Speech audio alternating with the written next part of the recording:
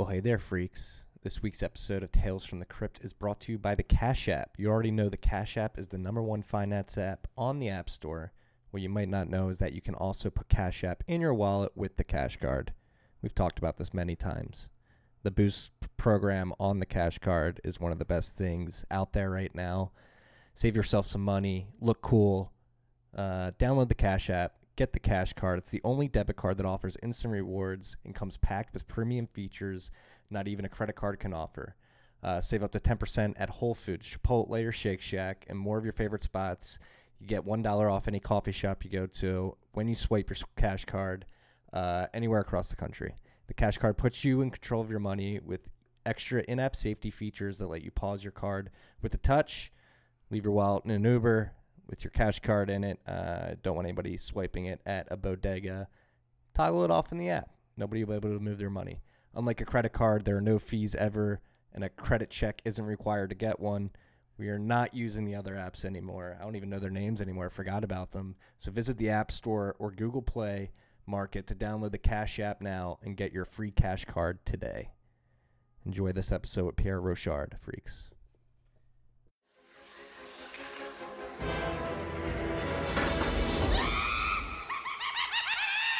Tales from the Crypt. What is up, freaks? Welcome back to Tales from the Crypt. Power week of content. We're on day 7, 5 people in 7 days, and we're wrapping up this week with the person who helped me launch this podcast, at least this interview series. I want to reintroduce you, freaks, to Pierre Rochard. Pierre, welcome back. Thanks for having me back. Just mic rules. Got to talk to it a little bit closer. We're not in the Barstool studios. We were talking about this before we hit record. A lot has changed since our first interview about a year ago. We were at Barstool, number one. We had no idea what we were doing. I mean, at least I did from a podcast host perspective. You were gainfully employed. You're gainfully employed right now, but you were working for somebody else. Now you have your own business. You were childless at that point in time. You've had a child. Bitcoin Advisory has been started, and Bitcoin's chugging on, still producing blocks. How's this last year been for you? Yeah, I don't think anything's changed. We're probably like at the same price. I checked. We were actually we're a bit higher than we were the day we were about like $400 higher. Wow. Amazing. It was at like $5,800 the day we recorded last year. Yeah, it's going to be sad once the 12-month returns are negative. 'Cause right now they're still positive. But yeah, give it a few months, right? Yeah, a lot has changed, and I feel like though that a lot changes every month, not just every year. Yeah, that's kind of how it goes in Bitcoin. It's been a year, but it feels like it's been a decade. I mean, we say that all the time, but yep, it truly is. A lot has happened. The debate has moved from the fork wars and scaling to, all right, we're experimenting with Lightning now, and more people are starting to talk about fungibility. Some people are creeping inflation conversations into the mix as well. And inflation bugs. Yes, inflation bugs too. Big inflation bugs, one in particular. Yeah, so it's been crazy. We're wrapping up this week of interviews with you, because it's the 1-year anniversary. I got to thank you for being the first guest. You really helped launchpad Tales from the Crypt into the psyche of the masses. Well, Tales from the Crypt helped launchpad Noted. I don't think that I would have ever started Noted if it wasn't for our interview. Really? I was like, man, that was fun. I want to have more like recorded conversations about Bitcoin. Well, thank you for starting Noted, because I don't tell many people this, but now the world's going to know. It's probably the only Bitcoin podcast I listen to, and Stefan's I'll listen to as well. Yeah. Just because I'm crunched for time, always editing mine, writing something, right? Recording, and Noted. As soon as I get the notification that Noted has dropped, I jumped to listen with bated breath. And I got to thank you. Give me a couple shout outs in recent episodes with John Newberry. Yeah, I mean, anytime that we have a guest in common, I definitely want to give you a shout out, because really I want to not have too much content overlap between our podcasts, because I know that a lot of people are subscribed to both. Yeah. So I want to respect their time and not like retread old ground when I have a guest that you had on before. Yeah, no, I think they're very complementary. Different styles. And one thing we have to do, we have to get Michael in the studio. We have to get all three of us in a room together. Yeah, absolutely. I mean, it would also be fun to have Stefan Livera on as That's well. true. Yeah. We've got 4 seats here, and we could fill it with podcasters and Vortex as well. We recently had Vortex on Noted, and yeah, he was just dropping napalm bombs all over. He was. Very excited to see the fruits of the planting that he's doing with his dev boot camp. Yeah. It's a C# dev boot camp that he's doing with Nicolas Dorier that's kind of centered around BTC Pay server. And it's actually it's very complementary with what I'm doing on the Lightning side, and we can get into that at some point too. Yeah. Well, before we get into that, let's reminisce a little bit. What's the narrative has changed last time we spoke, last time we recorded a podcast. We were gearing up for the run to 20K on the way up. Now we're hovering around 6,500 on the way down. Volatility is at an all-time low. We're close to all-time lows. Yep. It seems like markets are getting desperate. People are getting a little tired. A lot of fighting going on in crypto Twitter. Yeah, in crypto Twitter and in private Slack channels as well. That is right. And on Telegram, I think we're seeing some people plausibly setting themselves up to rage quit. I want to be clear about what a rage quit is, because I think that there's some confusion about this on crypto Twitter. Let's clear it up. A rage quit is not when you're short-term bearish on the price, but long-term bullish on the fundamentals. Mm-hmm. To me, a rage quit is when you were long-term bullish on fundamentals and you have turned long-term bearish, and you think Bitcoin's going to zero or it's just never going to go back up at any point in the future. So that to me is like, that's when your psychology has reached complete capitulation, and you get an opinion piece in the New York Times blog like we had last cycle with Mike Hearn.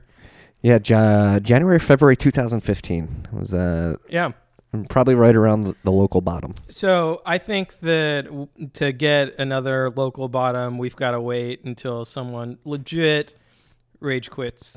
Yeah, Bitcoin. It seems like the tides are stirring in the channels, in the social channels. A lot of people are getting antsy.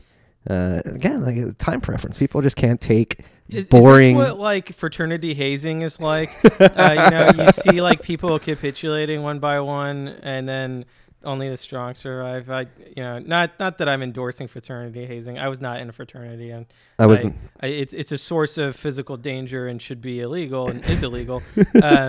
But we kind of have a similar process of like hazing participants in the markets by inflicting as much pain on them as possible.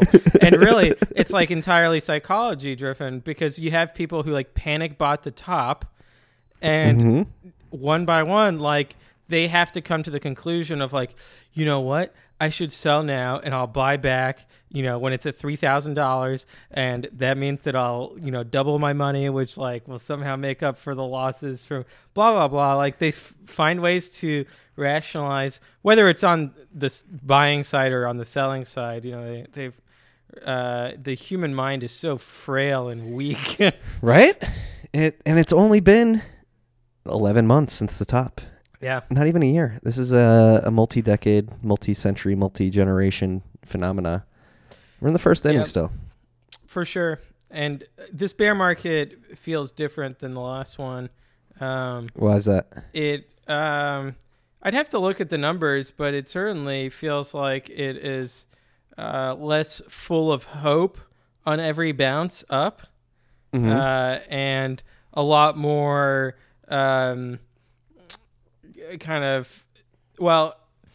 people. I hear more chatter about, hey, this is going to be a long bear market than I did in 2014. Yeah, I mean, our good friend Murad, he's our in-house bearish bull, and he thinks that we're going to have a very extended, prolonged bear market. I'm not sure how much I agree with him on that, but yeah, I'm not sure as well. I think that one stat that I really want to see, and I haven't seen a solid number on it, is how many people are auto buying Bitcoins every 2 weeks.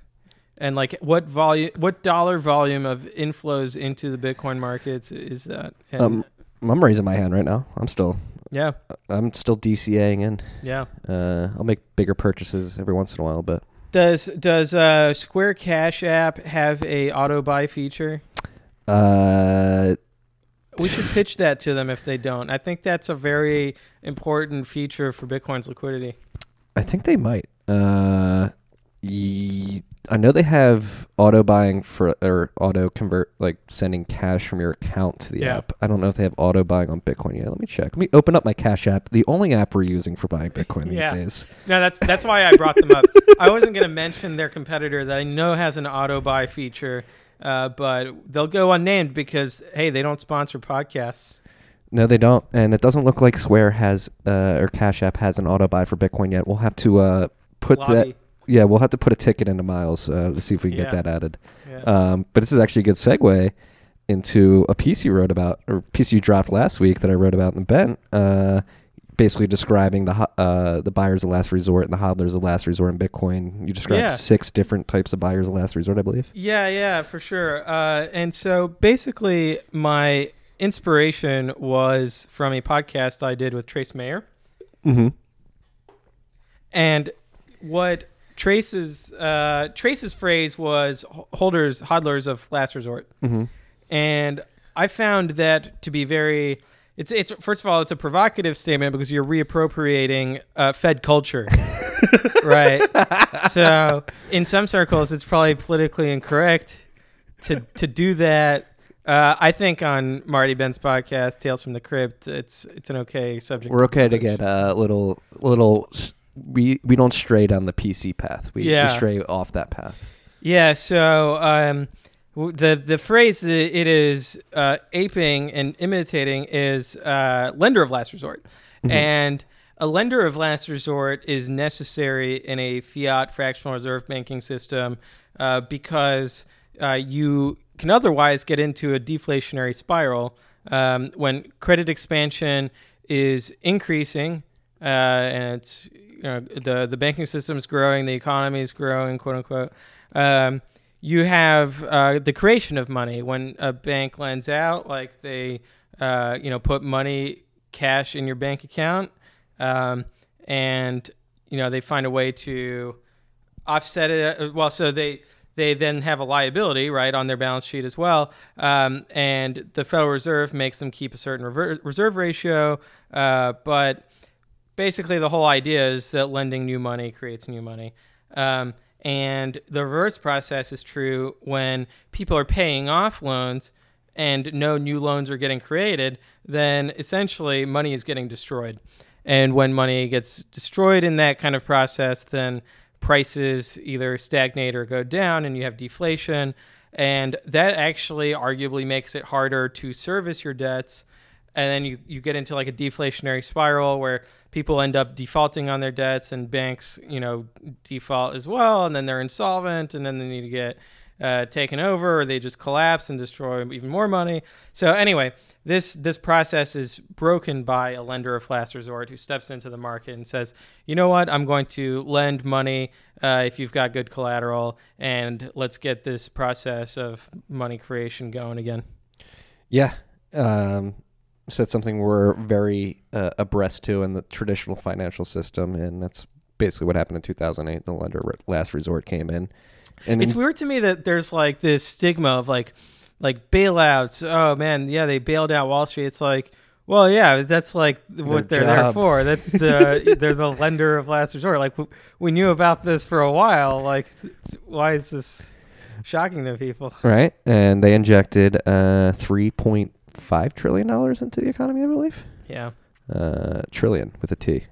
The balance sheet at the time of the QE expansion, the inception of the QE expansion in TARP, I believe their balance sheet was like $850 billion. Yeah. So with QE, what happens is that they, the federal government runs a massive deficit and issues billions of dollars worth of debt every year, and that's the deficit. And every year the deficit gets added to this big pool that we call the national debt.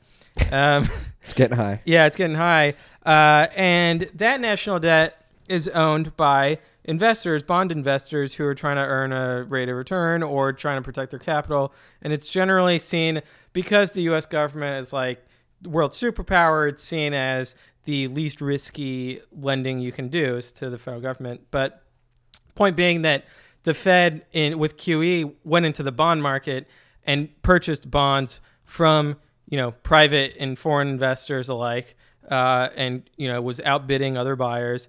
And when they bought bonds, they created money, much like a commercial bank would make money when they lend out money. Mm-hmm. And so in your paper, you did a great job of analogizing this type of system to Bitcoin and describing the different types of hodlers of last resort, which I think is important because there's very different types of investors and people that are buying at certain points in time. And I think you did a very good job of sort of drawing a broad landscape of the different types of buyers that help set a floor for Bitcoin. Yeah, and really the main thing is that currently, if we look at what kind of system is Bitcoin from a monetary perspective, what we have in front of us today, and it may change in the future, but I'm just describing present reality, is that we have, first of all, a very sound money that has a very well understood rate of supply coming onto the market. And there's a lot of clarity around the monetary policy. Now, there's a lot of technology risk that kind of offsets that advantage. But at the financial system layer, we have a 100% reserve banking system. And so even participants like Coinbase at least purport to be 100% reserve. Maybe some have been hacked and they're insolvent and we don't know. But broadly speaking, like the system that's getting built with exchanges is 100% reserve. So in that kind of system, the new money gets created when people are mining, and there's real money being spent on mining. So it's not like this money's getting created out of thin air. I don't know that miners have that great of profit margins right now, so it's probably break even. Very thin. Yeah. Or very thin. So in that regard, I wouldn't even consider that seigniorage. Like, people see that as seigniorage. I don't, because you're basically earning a market rate of return. Mm-hmm. Yeah, no, that's important. It's an important concept to understand what mining in particular and why proof of stake might not be a good alternative. That and like, for example, like Ripple spends $0 when they quote unquote mine their XRP. Well, this is actually you're king of segues for me. You were in another Twitter, or I don't even know if the first thing we talked about was on Twitter debate. It was a paper you wrote, but you were in a Twitter debate with a multi-coiner talking about the Bitcoin's initial distribution, comparing it to Ethereum's, and whether or not one is more ethical than the other. Yeah. It's subjective. Yeah, for sure. Well, let me get to that. I wanted to just put a button on it in that the system I described with Bitcoin's coming onto the market for mining means that Bitcoin is not vulnerable to the same problem that I just described with fractional reserve banking. And so Bitcoin doesn't need a lender of last resort. Mm-hmm. There's barely even a credit market on top of Bitcoin. So like that would be, it's minuscule, and it's not like if the Bitcoin credit market collapsed, it's basically like people who borrowed Bitcoins to short sell it or something like that. Okay. And it wouldn't cause the price of Bitcoin to collapse. People argue that if like Tethers was fractional reserve, that would cause the price of Bitcoin to collapse. I don't know where they get that idea from. Like the mechanics of that don't make sense to me at all. Why is that? Because you have people who are holding Tethers who are out, X number of dollars. How is that related to Bitcoin at all? Right. I get that it's people who maybe they were active traders and that perhaps they would have been buyers of Bitcoin at some point in the future.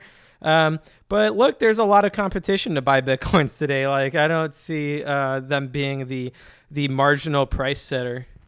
Yeah, no, I mean, I'm just sick of the Tether FUD. It just needs to go away. I mean, I think they're actually. I think what Hasu wrote, they might actually sneakily just be unwinding Tether Look, I have no inside knowledge on it. But my troll opinion is that I want tethers. I want each unit of tethers to turn out to be worth $0, and I want it to just collapse immediately. And then, look, I'm pro Bitcoin. All right, I'm not pro tethers. I don't know why. You're not pro fiat coins. Yeah, and I feel the same way about Ethereum. Like, yeah, I do hope its price goes to zero tomorrow. I want everyone to be punished. Anyone who didn't hold Bitcoins, I want them to be punished, whether it's tethers or EOS or XRP. So I don't see why people are so spun up about it. Yeah. And does this stem from the initial distribution or the signerage that these projects? No. Well, I mean, with Tether specifically, I think it stems from the fact that people want to be effortlessly or frictionlessly trying to time the market of Bitcoin USD. Yeah. Right. And so they're trading in and out of tethers because one day they think that Bitcoin's going to go up tomorrow, and the next day they think it's going to go down. And like, I find short-term speculative behavior like that to be I frown upon it. Like and I have this bias because I have this bias in equity markets as well. Is I don't think you should be timing the market. I think that like the way that you make money should be by creating goods and services and selling them on the market, not like trying to time capital markets. Yeah, trying to short term bank on Bitcoin wholly. That's another thing. There's a lot of people out there who live solely off Bitcoin. I just want to like send out like a message of caution to these people who live solely on Bitcoin. Like it's very risky. I like the fact that I have a paying job that has a steady paycheck. So I think it's important to still make USD or your native currency while being a Bitcoiner. I would caveat that with like the concept of a safe withdrawal rate in finance, where basically with like a portfolio of stocks and like it's, you know, let's say the S&P 500, if you back tested it since I think like early 1900s, they did this, it's called the Trinity study. They basically determined that you could withdraw 4% per year and you would continue to have like the standard of living that you have with 4%. So like if it's $1 million, that's $40,000 a year that you could be taking out to live off of. Now that research was done with like equities market, which is a very different beast than Bitcoin. Mm-hmm. And if you did it again with Bitcoin, I think you would have some like very different results, and like who knows what percentage is a safe withdrawal rate. But with that caveat, like if you're Roger Ver and you're sitting on hundreds of millions of dollars worth of Bitcoin, the safe withdrawal rate is greater than 0%. Like it's going to be okay if you spend some Bitcoin on whatever the hell Roger Ver spends his Bitcoins on. It seems to be on Twitter sock puppets, but I won't stoop down to that level. I won't to speculate too long on that. We only like to share facts here, Pierre. We can't have this fake news spread on Tales from the thanks Crypt. for fact checking me, Marty. That's why I come on your show. I don't know if you may have just spoken a fact though. I don't know for sure. You did speak a fact because Bitcoin.com was paying people to retweet shit back in the day. So look, trust, don't verify. That's okay? true. That's all I say. Yeah. That's don't trust verify. Yeah. Got the sticker on my laptop. It's a good one. Thank you. It's a lonely sticker. Yeah, you know, actually, I got more stickers at the Lightning Hackathon. I just haven't gotten around to pasting them onto the back of my laptop.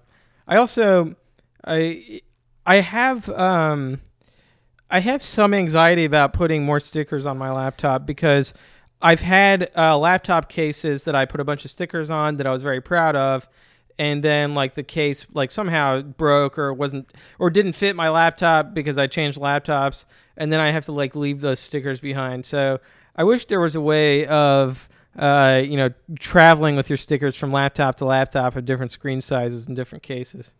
Might be a startup idea. That sounds like I think that would get funded pretty quickly. Yeah. I don't know how you would even technically do that. That sounds like it would be pretty hard. It might be impossible, but yeah, I'm not a big sticker guy. I raw dog it on the laptop. I mean, it's also like these are beautiful pieces of engineering, and maybe don't defile them with your nonsense stickers. With your propaganda. Yeah, my propaganda. Propaganda is important, especially in the bear market. Yeah, it absolutely is, and I think that I try to think of propaganda that is, first of all, like has some semblance of truth to it.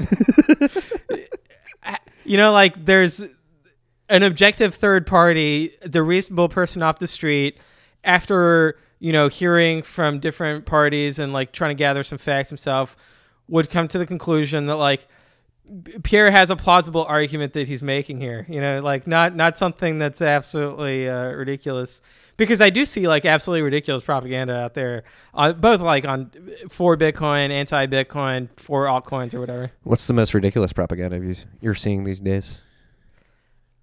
Well, like an egregious one is the premise that Ripple is decentralized. I think that one's, first of all, it's like hysterical, but also that whole community is basically, and it's funny because Bitcoin critics are like, oh, Bitcoin maximalists are in a cult. I like this cult. Big fan of the cult. Yeah, I'm a big fan of the cult, and it goes back to like the reasonable man off the street. Like, give me 9 hours with a jury, and then have them deliberate: is Pierre beyond any reasonable doubt inside a cult?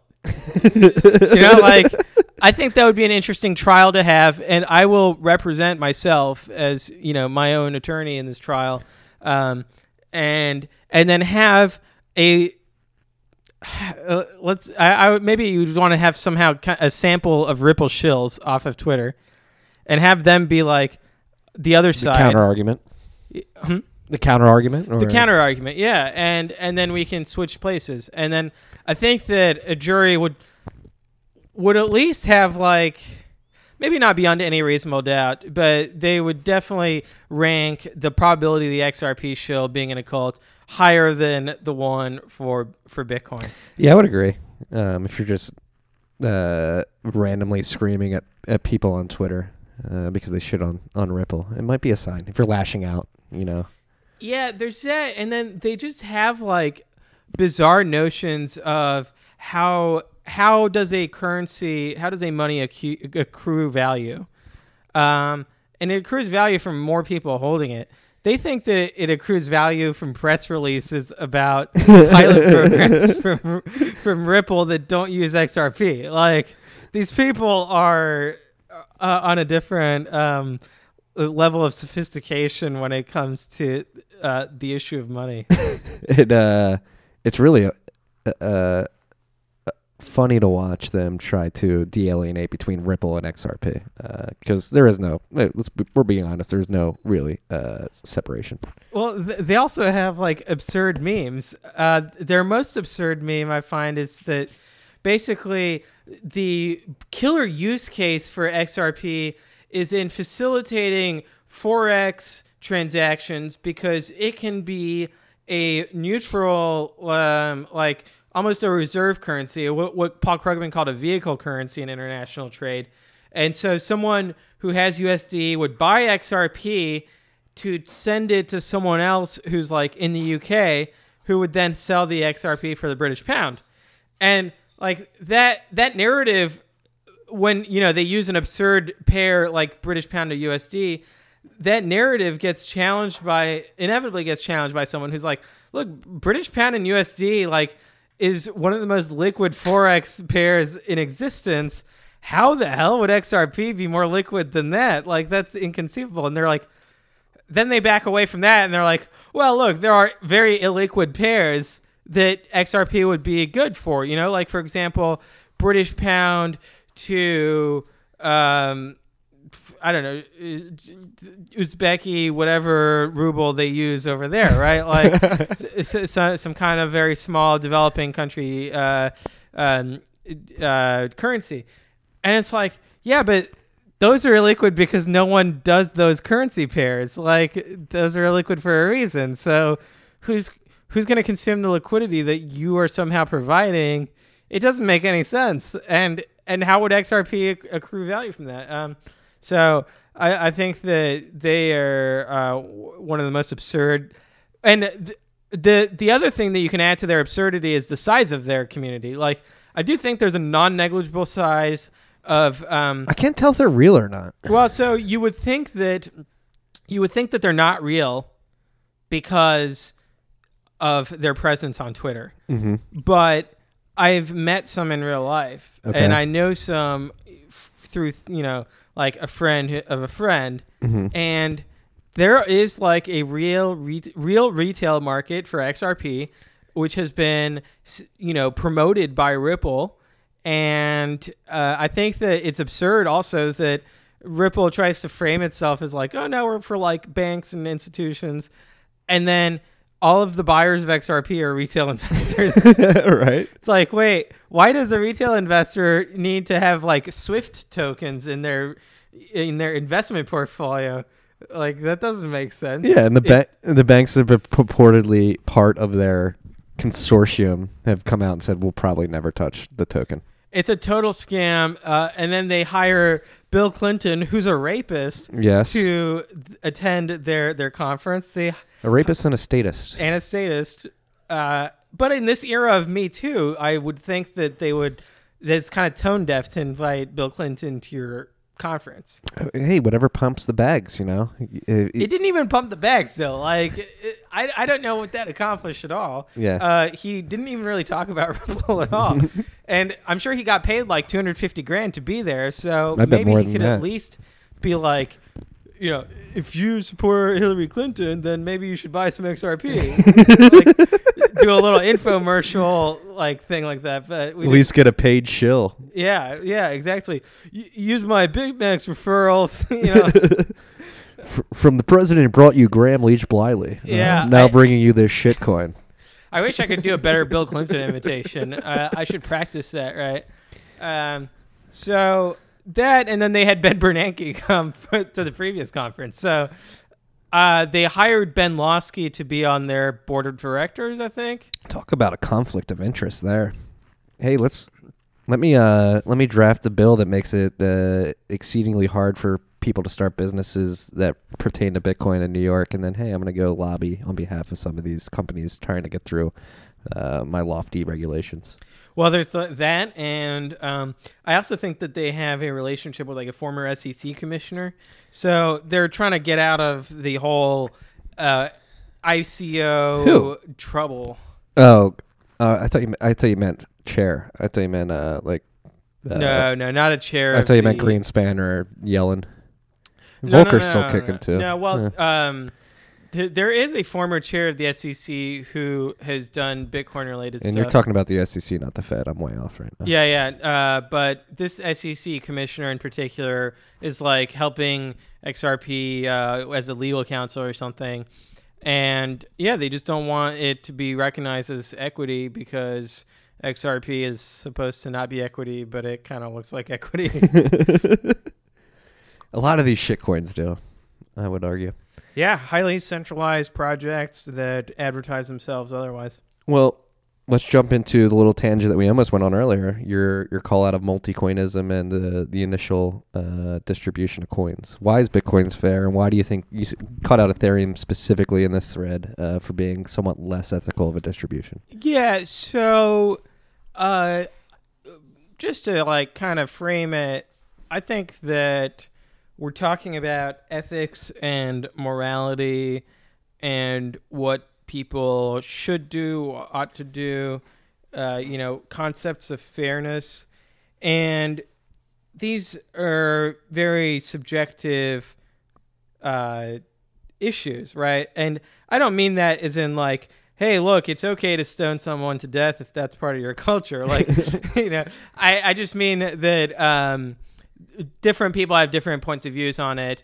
And even though I think that my point of view is correct, I admit that other people have different points of views. And thus, for example, people are like, oh, well, if it's unethical, why does it have a positive market price? It's like, all right, well, I mean, I think it's unethical to do something like sell. I'm trying to think of a good example. Well, trying to think of an example that everyone would agree is perhaps dubious. Selling crack to a pregnant woman? Well, yeah, selling crack to a pregnant woman would probably fall under the banner of unethical. Or like, and this spills over into the Me Too stuff of like, hey, this producer asked for sexual favors in order to have you in her movie. Like, to me, that's unethical. Maybe it's illegal in some jurisdictions, but not all. And it seems to like have been at some point in many industries a too frequent of an practice. Event, right? Yeah. And so it's like, all right, I recognize that I think it's unethical, and I recognize that there's a market of it that's happening, right? And so people are paying for things that are unethical, whether it's monetarily or by getting a gig or whatever. And frankly, it's also things like if you are running a company and you get a job for your niece or nephew, right? Like there are situations where that would arguably be unethical, even though it's not illegal and you're not doing anything wrong per se. It's just that you kind of cheated the system a little bit of some people's notions of fairness. That's how a lot of people get jobs. Yeah. And so it's like I think that there's different views on that. So and it's not like anyone thinks that one view should be legal or illegal. Anyway, I'm saying all of this to say that the ethics of the creation of money is also an area where there are differing points of view, and a lot of it is legal and some of it is illegal. But my point of view is that any kind of creation of money where you are not going to be you're not going to have anyone compete with you for that creation of money, and thus the marginal return from creating new money doesn't converge to a market rate of return that you would get from other employments of capital, then you have created a monopolistic privilege that is at least unethical in my book, possibly should be like illegal or violates the non-aggression principle, that libertarians view as the litmus test for whether, it should be punishable, right?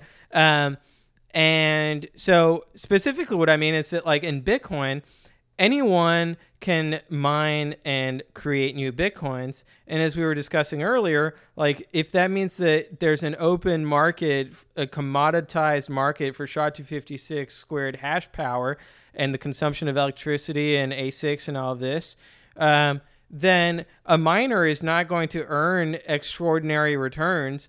And I mean like that literally like extraordinary billionaires returns were made. Yeah, like maybe the benchmark isn't, the bond market of 3% per year return. Maybe the benchmark is returns from owning Bitcoins outright, physical Bitcoins. Like you have to ask yourself, like, is it more profitable to mine Bitcoins or to buy them today? Right? Like that's a calculation that you do getting into the mining business. Mm-hmm.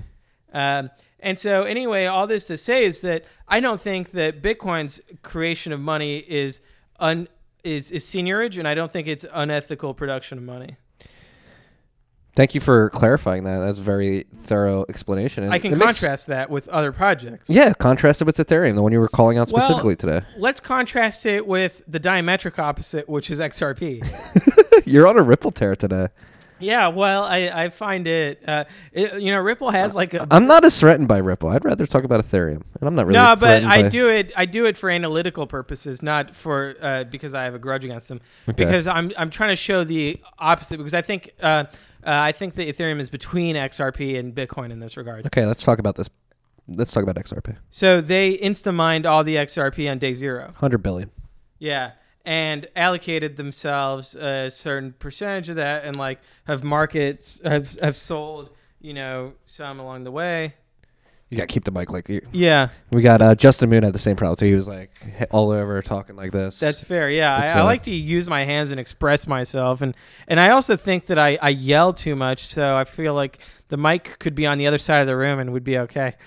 No, I think you're good. With these mics too, these mics are you have to get right into them. Gotcha. Yeah. They created XRP out of thin air. So they had a monopoly on the creation of XRP, right?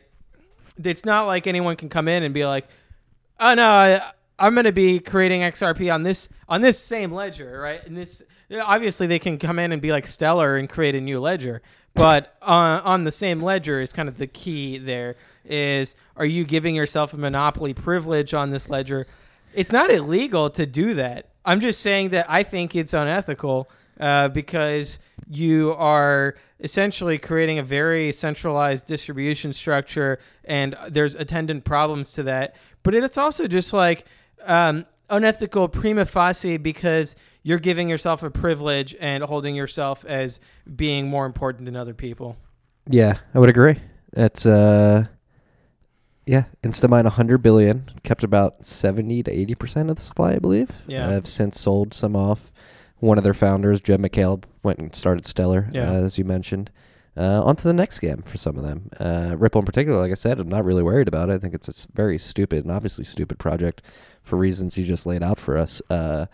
But it is, I think these ethical boundaries are important to set. And I think we wholeheartedly agree with the ethics of the Seigniorage. And I think that's why I think you're touching on a underlying sort of thing that drives my hatred, not hatred, I shouldn't say hatred, but drives my disdain for like altcoin projects. I think it is unethical to a certain extent. That's my little spiel. Yeah, because one of the counter arguments is always someone saying, well, look, the developers deserve to be compensated for the time that they put into developing the software. And I would really push back on that strongly because in my mind, like, someone who creates something that's like a good or service for the marketplace that other people find valuable, and other people are willing to pay for, like, receives money. I don't know that they deserved that money or not. Like, there's no straight line in my book between you did work, thus you deserve money, or even you got paid, thus you deserved that money. Like, it's not clear to me that you received that money. I'll grant you that. I don't know right off the bat if you deserved it or not. Like, that's a very different question. Yeah.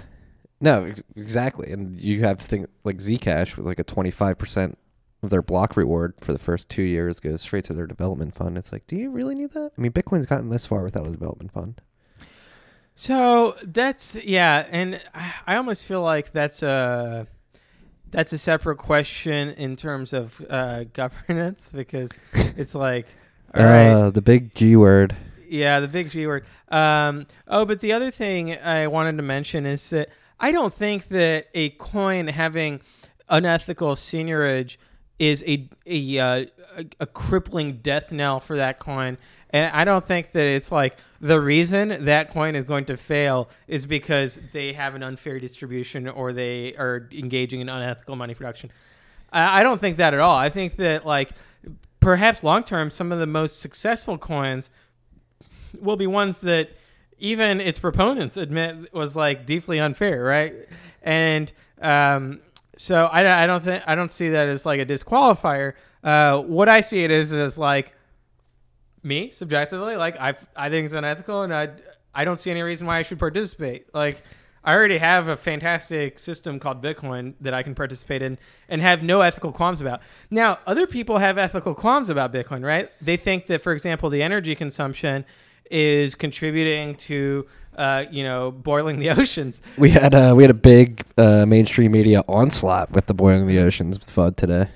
Look, the oceans are boiling, and every time the price goes up, we see more evaporation, and arguably that's a bad thing, right? Like, but so they have environmental concerns, or they think that like Bitcoin's distribution is unfair, and that any money creation at all that's not governed by a nation-state democratic process is unfair.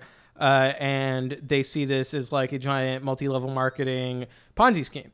And like, I think that's Preston Barron's point of view on Bitcoin. And thus, I don't want to speak to his point of view more because I don't know more about it. But someone could decide to not participate based on either their environmental or distribution concerns, and that's fine. Like, and so like I would analogize that to why I choose not to participate in, like, even for short-term trading. Even like I already had a spiel about how I find short-term trading to be disreputable, but I wouldn't participate in like buying XRP or buying Ethereum. I was going to say equity in Ethereum, but a little Freudian let's just slip. call it Ethereum to not troll too much.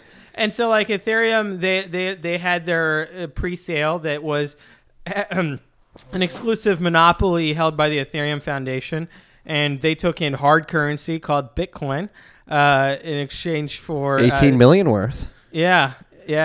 Which today is like Peanuts. It's nothing. Come get your peanuts, $5. And so that's now it's like people are raising 200 million, 1 billion, 3 billion. I don't. How much did the US do? Like Apparently 5 billion, but somebody actually, I just got to dive into this article. I have it on my open tab. Somebody dove into the analytics of the crowd sale, which went on for a year, had many different tranches, and they're pretty confident that there are funds being laundered and recycled and through that crowd sale in particular. Yeah, I mean, why not, right? Like that, someone made a lot of money, right? Yeah. And so like EOS, same thing. Like I highly unethical seigniorage. And the other thing too, like if someone is involved with an ICO project, like I don't want to be associated with them. It's not even that like I think that they're going to go to jail. Maybe they are, maybe they aren't. It's like, look, there's lots of people I can hang out with that have never been associated with any ICOs at all. And on top of that, I don't have the time to see all the people who I respect and have not been associated with ICOs.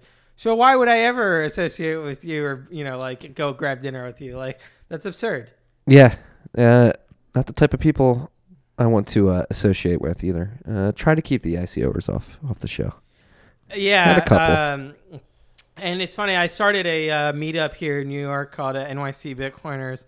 I'm sorry I haven't made it to the first two yet. No, that's fine. That's fine. There's another one. Next weekend? Next week. Yeah. I don't think I'll be able to make it. Well, that's where I had to step up. That's why I am the co-organizer. Yes. So I tabbed Marty on the shoulder to be the co-organizer so that when I'm out of town. Now, I won't be out of town. I just I need to see if I can line up the babysitting with the grandparents. It's a great problem to have. And it's great that your in-laws are close to watch the baby. That's why, like, we might move back to Philly just for that reason. It's alone. A blessing. It's definitely a blessing. Yeah. Not that I have any kids on the way yet. It's definitely in the conversation. Yeah. We can have that offline. Do you recommend it? All right, I'm not gonna make you talk about your son. Yeah. No. I highly recommend becoming a parent. Assuming that you find a partner who is really, fits you really well and you see yourself staying with for the next 50 to 60 years the other thing too is like maybe we're going to live a lot longer than that. So maybe it's getting only more important that you find the right partner, because do you want to be getting divorced when you're 170 years old? Probably not. I don't know. I don't know what it's going to be like. We're going to have to make like McCall's and find a lover forever. Yeah. Lower your time preference way more than you would if you were going to live till 80. Pierre, they say the first person to ever live to be 200 has already been born. Wow. That's deep. Yeah. That's deep. And they're already walking around on this earth. So yeah, could be us. Could be you. And then it's going to be weird to like meet your great grandchildren, right? Like that's going to be, and there's going to be like 100, plus of them, like optimistically if everything works out well, right? and that would be just. I can imagine like the business of doing massive family parties is going to be thriving. Wow. Talk about a get in on the ground floor investment. Any ideas around that particular idea alone? Could be a good time to start that business. I got lots of great multi-century business ideas. So Are Dyson spheres involved? well, if we want to get cosmic, right? Like so something that I think everyone should be doing is buying land that is about like 2 hours outside of major metropolitan areas. I think that on a relative basis, those plots of land are going to go up in value due to driverless cars. You'll have people commuting into work, and they'll be working while commuting. So then, like, meetings will be from 11 a.m. till 4 p.m. and then they would be commuting back and working. I really like that. Yeah, I like that theory. yeah. Um, Oh, and then I the really other like thing that theory. too, the other ground floor investment to get into is autonomous RVs. So build us like, a very high end multi-million-dollar RV that you can rent by the day, and you can, go across the country with your kids on an adventure where you can be working while you're driving too, or while you're not driving. Yeah, I think that's the future is nomadic lifestyles. I like that a lot. Also, if you can get like access to options on black market organ transactions, if autonomous vehicles do become a thing and a reality, there's going to be a big shortage of organ donations because a lot of what drives those is car accidents. That's true, though. I mean, not to get too morbid, but there will be situations where your driverless vehicle gets hijacked by a crypto locker type virus. Instead of encrypting your hard drive, it will lock the doors and drive you to a underground hospital that will extract your organs while you're still alive. So I don't think that that's going away completely. It's not to be too morbid, because hopefully maybe they'll ransom you. They're like, all right, we're about to extract your left kidney. How much is it worth? Or you can pay us 50 Satoshis. Ooh, that's a bargain. Well, at This this is point, yes. no, it's not actually. It's Yeah. very expensive. So I just doxed myself. you better not be a no coiner. No, that's a very dystopian vision. Believe me, we're gonna have driverless vehicles that are not getting hacked like that. We're gonna have the best cybersecurity. The best, the greatest. That was a funny little tangent there. It is crazy to think about those thought experiments, though. Like if the Hyperloop or like autonomous vehicles become like huge. I've been thinking about this. Like while I would walking commute the here. streets of I would commute Manhattan. here from Philly. Like I want to move to Philly, but there's just too much going on in New York City. What I want to see is driverless electric cars going into Elon Musk tunnel system. And so in Manhattan, basically, what we would do is we would take all of the streets and we would strip them and plant a massive garden. And so every single area where there was a street before in Manhattan would have the equivalent of Central Park. And then all of the driverless cars would be driving underground in these massive tunnel system with elevators up to garages that, and then basically you would have valet service without valets, and it would be, less expensive than the subway probably to be transported on the system. That's my vision for the future of New York. Would there be roaming cattle at all in this new grassland? I don't know about roaming cattle, because roaming cattle could trample small domesticated animals as well as human beings, so we wouldn't want that liability. But we could have maybe sheep or maybe genetically modified miniature cattle I like the sound of this. that have been tamed, so they would be very Just veal straight products. veal? Now, Just the veal market? how would we stop people from hunting these down? Maybe if we have enough of them coming off the supply chain, then we could outnumber the number of poachers. This would be good revelation if that turned out to be true. But as we're finding out, it's nobody really wants to step up. That's why the poachers come in, and then people have to pay like $50,000 to go hunt wild animals in Africa. Yeah, for sure. And actually, I do think that so me personally, I will confess, I've never been hunting before, and it is like a lifelong dream to go hunting. And I don't want to go to hunting where it's like, hey, we put this feeder for deer, and we're gonna wait for them to come, and we're gonna sit in this blind, and we're gonna like shoot it at 20 yards away. That to me is like the least interesting form of hunting. You want to lay on a hill for hours just waiting for something to first of all, be pass hiking by. for days. Yes. And then with a Go Tenna and nothing else. A Go Tenna and a cell phone with no service. If that. Like also maybe like with a few buddies and some beers. We should make this happen one day. I actually want to do this a lot too. Yeah, that would be fantastic. So that's one approach, is kind of going really in the backwoods and trying to find like that one sheep that you're looking for. Not packing any food. You're fasting the entire time, and you gotta find something to eat.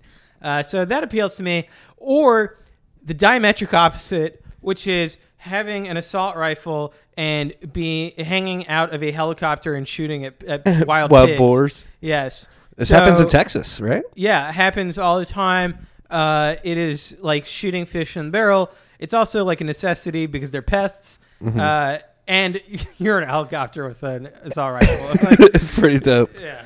There's actually videos of Ted Nugent doing that if you want to look them up.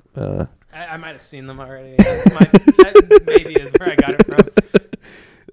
That is like a crazy way to go hunting, though. Actually, it's a problem in South Carolina too. I've got family down in South Carolina that have farms, and they actually just so happen to have a couple helicopters too. And I have seen them hunting for wild boar in South Carolina as well. And they are pests. They eat your crops and dig holes all throughout your land. Now, maybe like when the federal government is strapped for cash due to running too high of deficits, as we described earlier, they'll have to sell some military assets, and we could use a real like assault helicopter to take on these wild boars with missiles and a Gatling gun and whatnot. Don't we want to eat the meat though? No. This is just for cleaning up. Okay. You have like coyotes that come and eat the meat, and vultures. Yeah, it's true. It's not like you're not nuking the place and making it uninhabitable. You're accelerating nature's process. Yeah, no, it is crazy how weird things like animals dropped into new landscapes can fuck up an ecosystem. Have you ever seen the infamous YouTube video, the wolves coming into Yellowstone, being like reintroduced to Yellowstone? They changed the physical landscape. I think I have, No, it is crazy. So that's the other thing about the driverless RV. That way you can do not only every national park in the United States, but in Canada and in Mexico.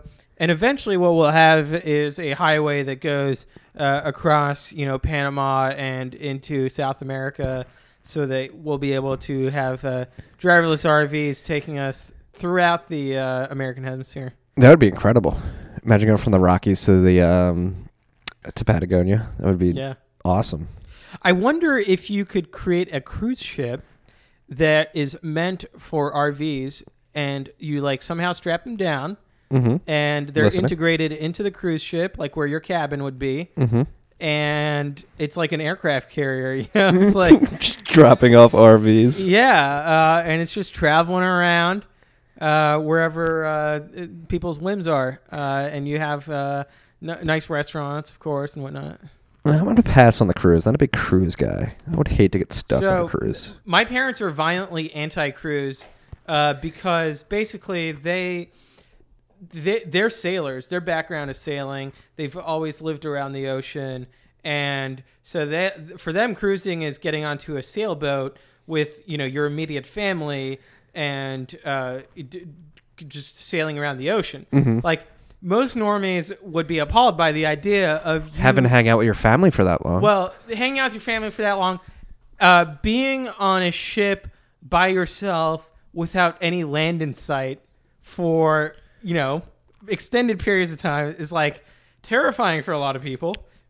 Because it's like, maybe you have a satellite phone. You've lost your attachment to reality potential. You don't know. You don't know until you see that land again. Yeah, you don't know. You know who does this a lot? A good friend of ours, Bitcoin Sign Guy, big sailor as well. Really? Yeah, yeah.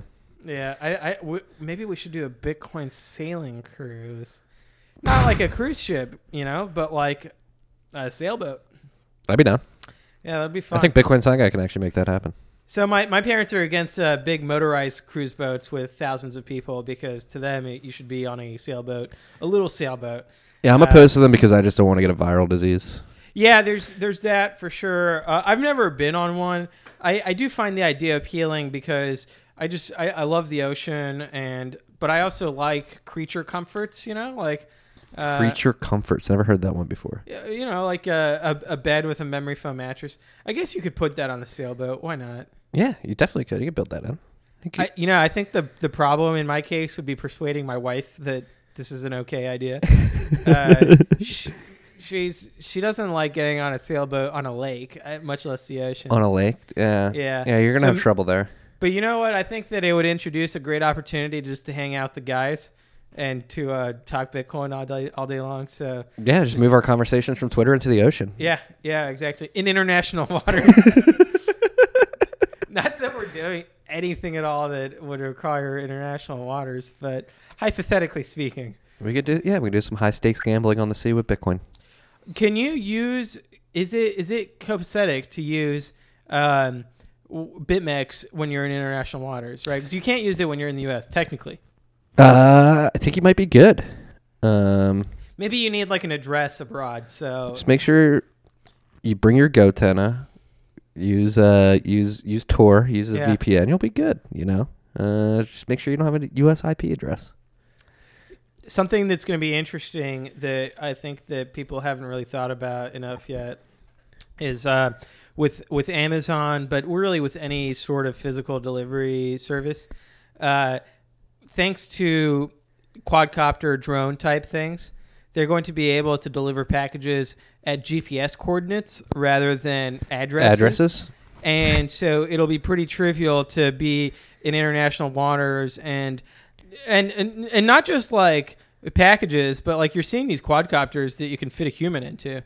Are we creating a true seastead on the sea? Yeah, it's going to become pretty trivial to have a de facto seastead. Like it's not going to be like an oil rig platform type setup right off the bat. But you could have like a few boats that are hooked up in the general same area and that are receiving shipments. They're paying with the Lightning Network to receive something from Amazon or whatever. It could be food, or it could be a laptop or anything in between. It could be full nodes, anything, Yeah. No, I love these future tangents. It's Well, I come on your podcast to do future tangents. Let's not kid ourselves. Like the drones scare the shit out of me though. Because have you seen like Skydio, the one that can follow you as you're like running? That's actually not what scares the shit out of me about drones. What scares the shit out of me? I built my own drone from parts.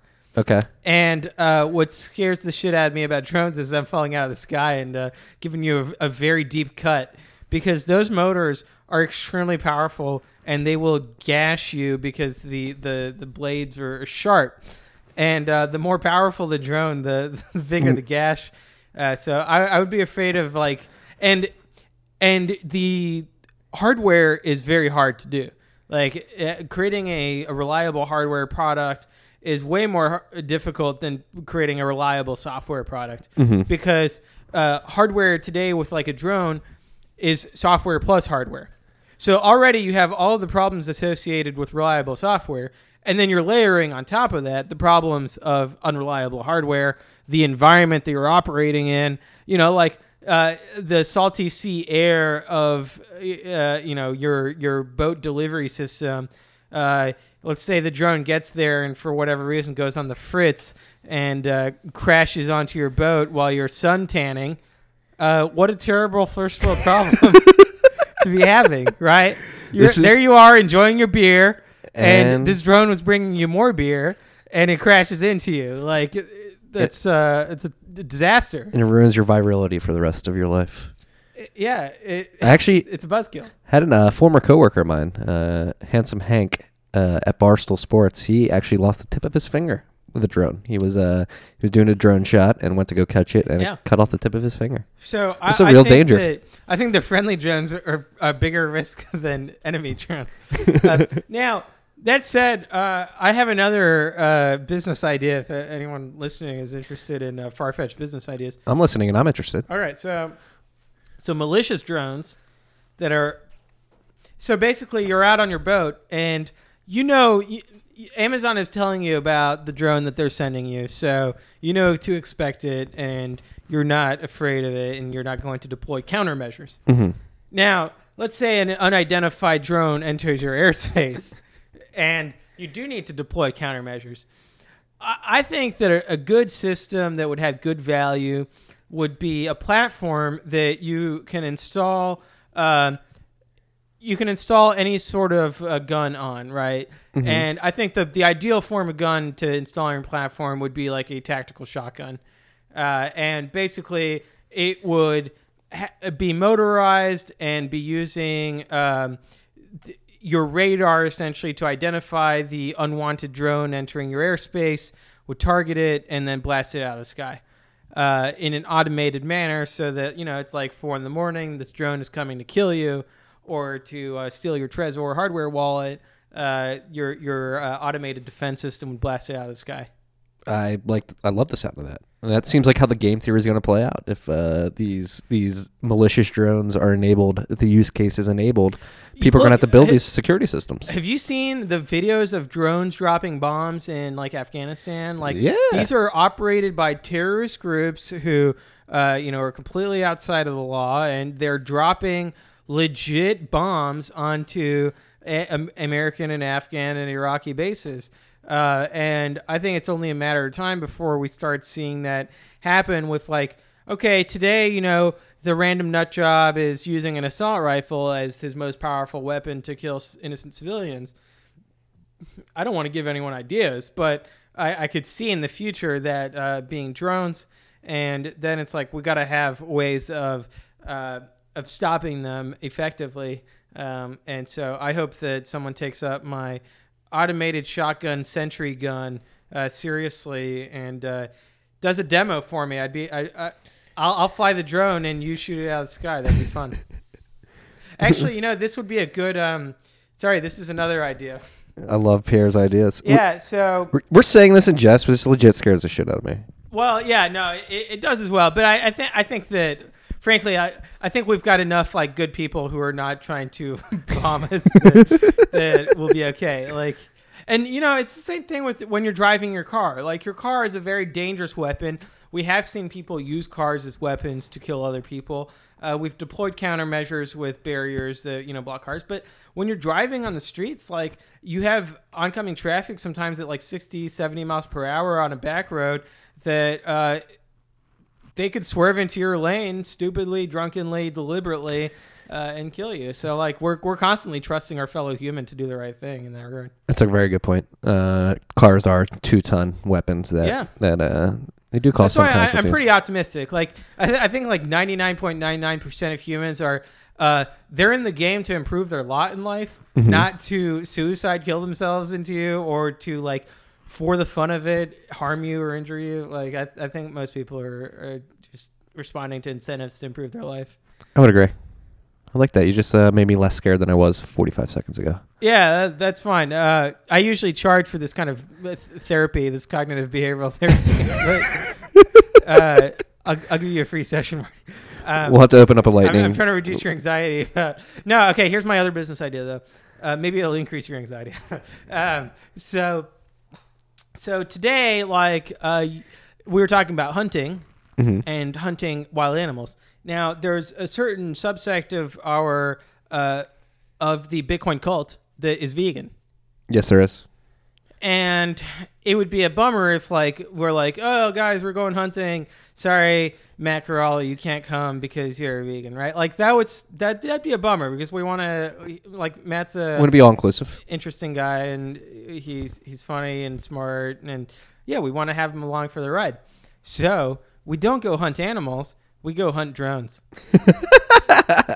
I like this. Right. All right. So you got like multiple scenarios. I think the one interesting one would be like essentially you're trying to recreate a first person shooter, except that it's drones popping out of nowhere and you got to shoot them down with your shotgun or with your assault rifle or whatever it may be. Whether you're in the back of a Humvee being driven around with a 50 caliber machine gun and you're shooting down drones, or you're flying in a helicopter and drones are coming at you, like, and it's all pre-programmed, like Westworld style. And eventually it will be Westworld where like you think you're shooting it. So I don't know if people want to do that. That's actually a tangent I want to go on. Yeah. I think a lot of people are worried about like virtual reality and us getting stuck in virtual reality. I think it's going to be much more like Westworld where it's physical.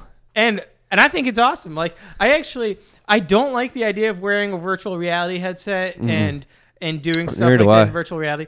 I love the idea of doing it in the real world where it is simulated by robotics rather than by... That's another question I have though. Like fucking Boston Dynamics. Why are they making all these robots in like human and animal form? Like shouldn't robots have more ergonomic forms? It's been my general frustration also, like even with like Roombas. Like why is Roomba the same it was like years ago, right? To me, Roomba should have branched out by now to where basically it's like robot as a service and it comes to your house and you pay like $5 a month and it vacuums your house. And then also here's another business idea. Okay. Automated trash robots that go out into the streets and pick up all the trash in New York City. Like, oh my God. the sanitation It department would should be replaced. so much better. Yeah. By an army of robots that go out at 4 a.m. and when you wake up and go out in the street, it is literally spotless. Like there's not a piece of stuck gum to the pavement. It's all been power washed. It's all been cleaned up. I mean, that's the way it is in Europe. If you go to like you're walking around streets of Spain, Sevilla at like 4 a.m. It's like it's all human driven, but they're cleaning at like 4 a.m. This should be done in New York City. You can get it to a very deep cleaning, detailed level by automating it at a very reasonable cost. And then you would have this in every city. And I think that's like the future of cities, is that they're going to be very nice places to be. Do we have the mental fortitude to get us to that scenario? I don't know if we do. I don't know. People are all focused on stupid shit. So what I wanted to say is that everyone's focused on virtual reality. What they should be focused on is computer vision and using machine learning algorithms so that computers can see into the real world rather than us seeing into the computer world. I really like that framing. Yeah. What do you think? Like, what's the difference between the two, and what are the perceived benefits of choosing one over the other? Do we want to escape to a fake reality online, or do we want to improve our real reality by using robotics and software and electricity? And we have these like building blocks, and I think that like we're underutilizing them. So now I say that, and yet like we're at the cutting edge with autonomous vehicles using computer vision in order to navigate the streets. And so once we have that building block done and that's mature, then you can have things like automated trash pickup in the streets, right? Because you've already solved the moving people around, which is arguably like the lowest hanging fruit, but also like the most economically beneficial fruit, because now you've dramatically reduced the cost of transportation for individuals. Yeah. No, it sounds like a very natural progression. Let's hope it comes to fruition, especially the goddamn trash in New York City. It's so bad. It's disgusting. It stinks. Yeah. The city literally stinks, especially in the summer. That's why I go to South Jersey. I have to get away from the smell. It does. And you can even take it to another level, right? Of like, why not have robots repairing the streets? Why not have robots repairing the... Well, Pierre, we need Domino's to repair the streets for us now. Yeah, exactly.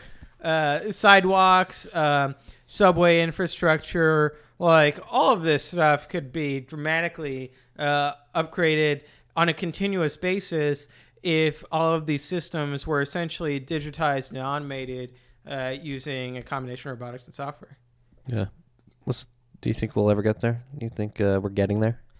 Yeah, we'll definitely get there for sure. I think that because we're already getting there with driverless cars. Yeah. And they're currently doing like a pilot project in like Tucson, Arizona or something where it's like Uber except it's driverless, right? So it's maturing. We'll get there. When, I don't know. It's kind of like asking like, hey, when's Bitcoin going to take over? Like sooner than you expect and later than you expect. That's how. I think that's the problem with like exponential curves. It's like you never. They're hard to gauge. Hard to like estimate where you are. Yeah. Well, speaking of driving Bitcoin adoption and making Bitcoin ubiquitous, to get back on Bitcoin topic, I think what you're building with the Lightning plugin on Excel is a good step in making Bitcoin more ubiquitous. Let's jump into it. What are you building? Yeah. It seems fascinating. So I'm ignorant when it comes to Lightning Network. You said you were pretty ignorant recently as well. Yeah, but I've been able to build this for sure. So just to put it into context, like to me, the Bitcoin network itself, and it's complicated because we use the word Bitcoin to refer to so many different things. Yeah. So we have like the Bitcoin peer-to-peer network. We have Bitcoin, the monetary unit. We have the Bitcoin consensus rules. We have Bitcoin light clients and Bitcoin full nodes. We have Bitcoin miners. We have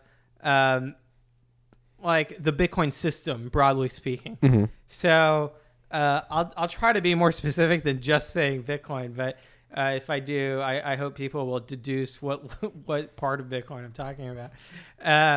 I wish we had different words for all of these different things like that. Like Satoshi should not have called, or I don't know that Satoshi even started calling the unit Bitcoin himself. I'd like to look at the. How did it get the BTC ticker? I think that, I don't know, but I think that Satoshi only in the source code refers to them as coins. I'm not positive. You would know more than me with the complete Satoshi on your beautiful website. Like, the variables are called like max coins. Yeah. And yes, I actually do believe that as well. I'd have to go digging around in GitHub to really confirm it, but definitely coins is a often used term for the UTXO set, basically, and or the unit of what an output has. And anyway, so we have this monetary system of Bitcoin that is like the money, and then we have the final settlement layer that's like on-chain Bitcoin. And that is globally broadcasted, globally verified by all of the nodes on the network, and they make sure that all those blocks and transactions are valid, and they make sure that the proof of work that miners are providing in order to provide transaction ordering is valid, and they define what Bitcoin is like as a network of nodes. Obviously I wrote that like governance article, and we can get into all the nuances of that, but I just want to set that aside to say, on top of this system, go ahead. I was gonna say I do want to touch on that article. Okay. Yeah. After this. Okay. So on top of the Bitcoin system, we have a new system, and this system is actually deeply anchored in the Bitcoin system, and I think that's like a misconception that people have about Lightning, is that they like separate it too much from Bitcoin because it has a different name. But ultimately, like Lightning transactions are anchored in real Bitcoin transactions that are recorded on the Bitcoin blockchain, and the Lightning Network relies on features of the underlying Bitcoin, the Lightning Network relies on Bitcoin features like check sequence verify, and like CLTV, and like locking up coins for a period of time from using the proof of work timestamping / proof of publication system that Bitcoin provides, and using the same unit of value as well, of Satoshis, of Bitcoins, of coins, as Satoshi would call it. This layer 2 is fundamentally different from layer 1 because On layer 1, on-chain Bitcoin, you pay per piece of data that you use, per byte. Mm-hmm. And that means that like a payment of $20 worth of Bitcoin might take up as much, probably like all else equal, would take up as much space on the blockchain as a payment of $200 million. Mm-hmm. And so they would pay the same transaction fee. So that's how Lightning works. Or sorry, that's how Bitcoin on-chain works. And then, and the reason that is because the block size limit is limited. Mm-hmm. Or the block, sorry, let me be very precise. The block weight limit Mm-hmm. exists. Yes. And it's 4 million weight units.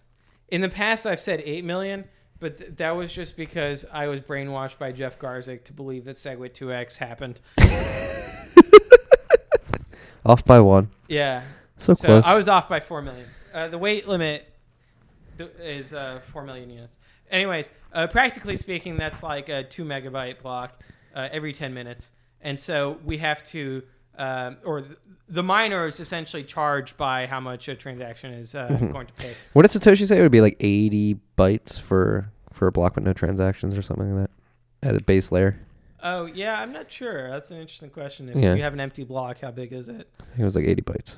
I don't know why I brought that up. Yeah, but no, that's plausible. Yeah, it's a very compact system. Yeah. And Bitcoin's a very highly optimized system. I think that people don't give it enough credit in that regard. I think people totally misconstrue Bitcoin as an inefficient system when it's very efficient in ways that people don't really realize. Yeah, and they think it's inefficient because they're just like looking at the proof of work part. But like also like that's very efficient as well. Anyway, so where was I? I forget now. I rudely interrupted you. You pay per data on the on-chain network. Yeah. On the Bitcoin or on the Lightning network, you actually pay by the amount of value that you're transferring, because as you consume the resource you're consuming on the Lightning network is channel capacity. Due to the fact that you're routing payments through other people who are opening and closing channels to enable this routing. And so by consuming channel capacity, it's like consuming liquidity. So you're paying by the amount of value that you're transferring. So at some point, like there's an equilibrium point between, all right, I'm sending $5 worth of Bitcoins, so I'm going to use Lightning, or I'm sending $200 million worth of Bitcoin, so I'm going to use on-chain. And between those two extremes, there's a midpoint that like might be very close to $5 or not. I'd have to do the math today, and that's obvious. That midpoint is, or that like median point sort of fluctuates throughout time. Yeah, and it's going to evolve as usage of on-chain and of Lightning evolves. But basically, that's the trade-off between the two systems, is that one, you're paying by the amount of value, which is Lightning, and on-chain Bitcoin, you're paying by the amount of data. And now, obviously, like to open a channel, you have to do on-chain. So like there's this very interesting like arbitrage equation and equilibrium equation between all of these different Trade-offs. These trade-offs. And I think that these two systems, these two layers, are going to turn out to be very complementary in that regard. I really like that. Yeah. Figure out an arbing strategy for when people are going to choose when does on-chain. it make more sense to send on-chain versus off-chain?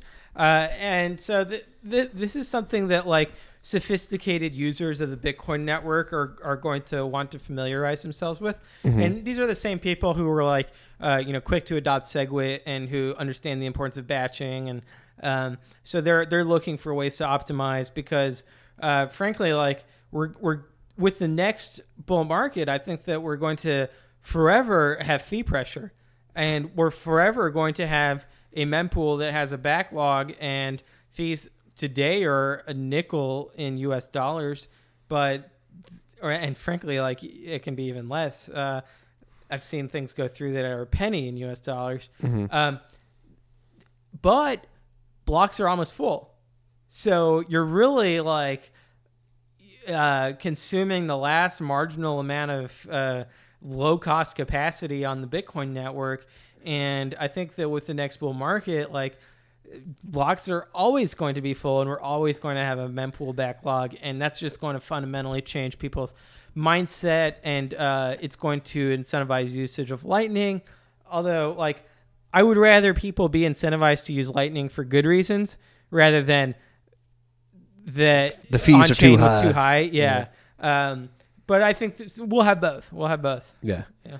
No, but that's what I'm most interested to see is the UX of Lightning adoption and how easy it is for people to make those trade-offs. Maybe they won't be made if the barrier to entry to the Lightning Network for your typical user is too high from a technical perspective. Yeah, for sure. So where we are at today is still very early, I think, in terms of the infrastructure that's being built on Lightning.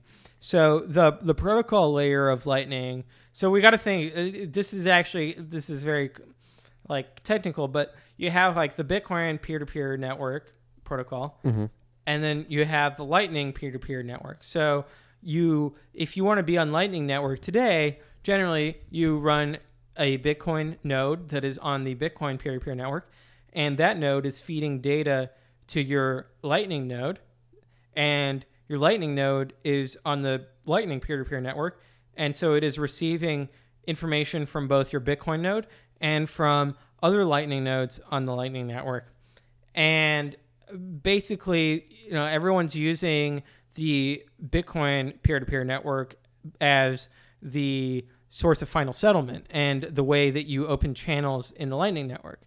Yeah. No, go. Oh, so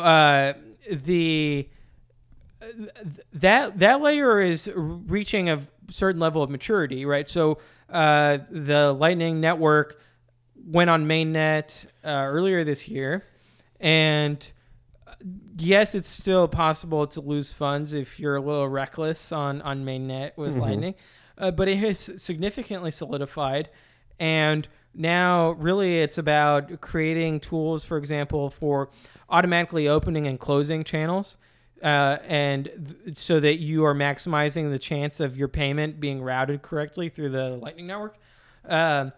And that's actually one of the disadvantages of Lightning, is that if you want to send $5 from Pierre to Marty, there has to be either a channel that is directly connecting our two nodes, or a series of channels that have enough capacity to route our payment from me to you.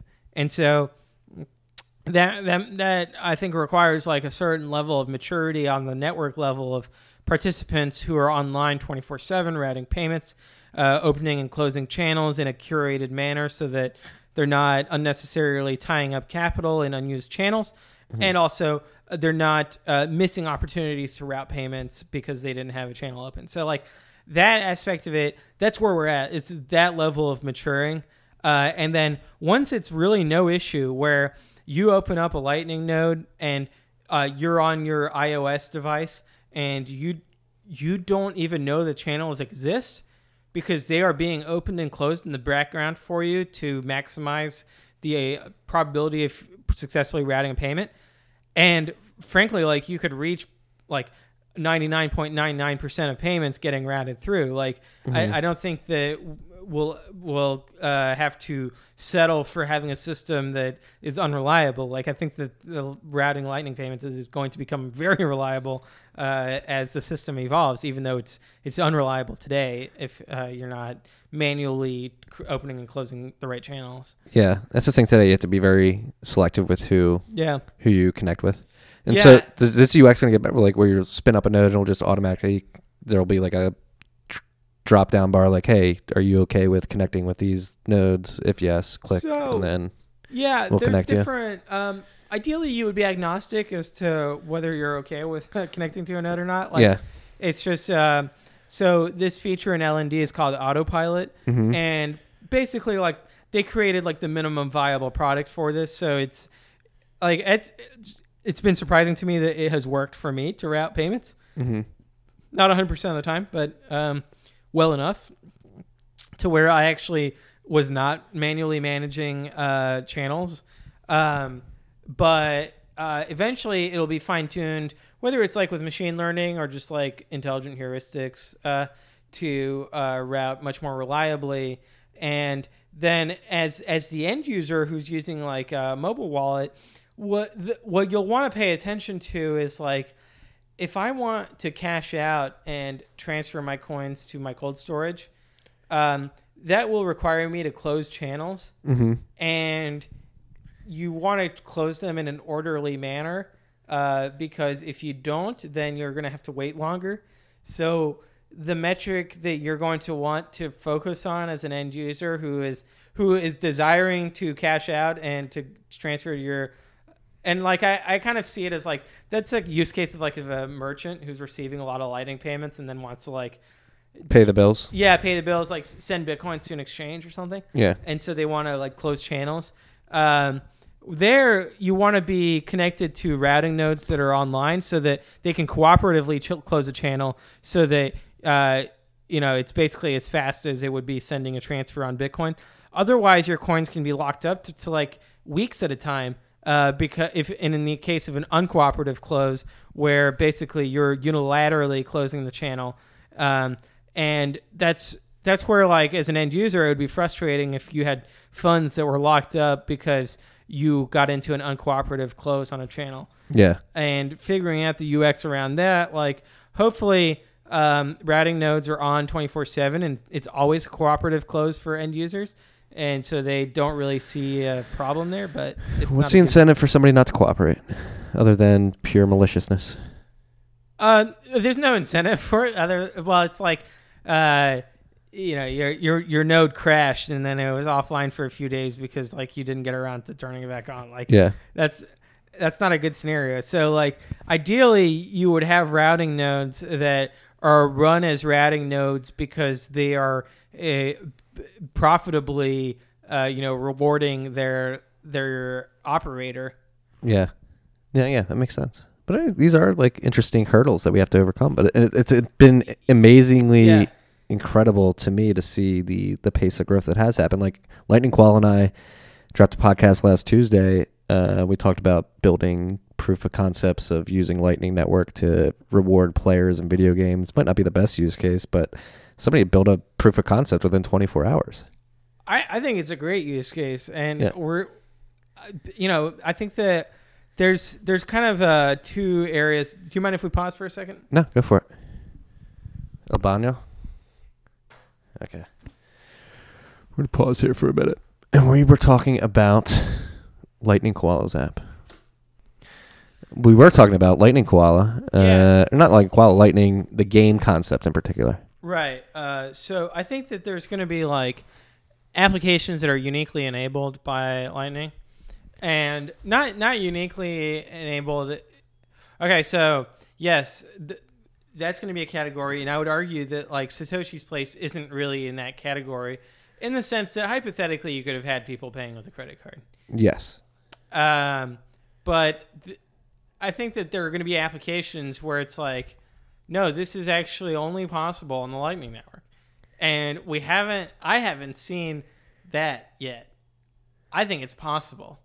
And it's just due to a lack of imagination, or I haven't heard about it yet, or something. It hasn't been broadcasted, but something that's like "quote unquote" decentralized in the sense that it's Lightning native. Mm-hmm. It's not like a website you go to and pay for something with Lightning. But that aside, like I don't think that's like gonna drive Lightning adoption. No. But it's an interesting thing to think about. Then there are applications that are online goods and services where, you don't need to have like some crazy banking relationship or Stripe or, some kind of like credit card stuff. It's like maybe you're selling digital assets because you are a video game designer, in Egypt, and you want to get hard currency, and getting paid in Lightning payments is better than Bitcoin for all the reasons that Lightning is better than Bitcoin. So that's one category, and then like the final one is just like buying your coffee at Starbucks. Like that's there's no. It makes sense. Huh? It makes sense to use Lightning over the Bitcoin protocol for that. Yeah, no, but like I just mean that the advantage with the scenario where people are online and it's permissionless is that they weren't able to use Visa, like, Yeah. But for coffee payments, it's like, all right, now it's really like, let's dig deep into why Lightning is a good use case here. And I actually think that it is a good use case for people who essentially got rich off of Bitcoin and now are spending Bitcoin day to day because it's more convenient than having to go on an exchange and sell it for fiat, and then you pay your credit card bill. Yeah. No, it's actually an interesting. Yeah. No, But that's like a very small demographic, and I wish I was in that demographic. But well, how do you think Lightning plays into Bitcoin's monetization path? Because we're probably between collectible and store value right now. If we follow the Zabian, I reject that path. Do you? I find it completely objectionable. Even though I'm not like I'm not on Twitter like trolling people like Nick Szabo or Vijay about it because I love them to death, and it's not even something I want to like really argue about because I don't think it's important at all in the grand scheme of things. You think it's all encompassing at once? Yeah, I do. I think that an asset acquires moneyness as a whole, like so. Store value, unit of account, and medium of exchange are all evolving in lockstep simultaneously, and to single one out in particular is either an abuse of language, like it's like we're taking the word store value in a meaning that I don't think is really true to the monetary economics of it. And the other thing too is that like you can't surgically separate one property of money from the other properties. I think that like those three properties are like, people touching the elephant, different people touching the elephant and saying it's a different animal. It's like a proverb or some stupid thing.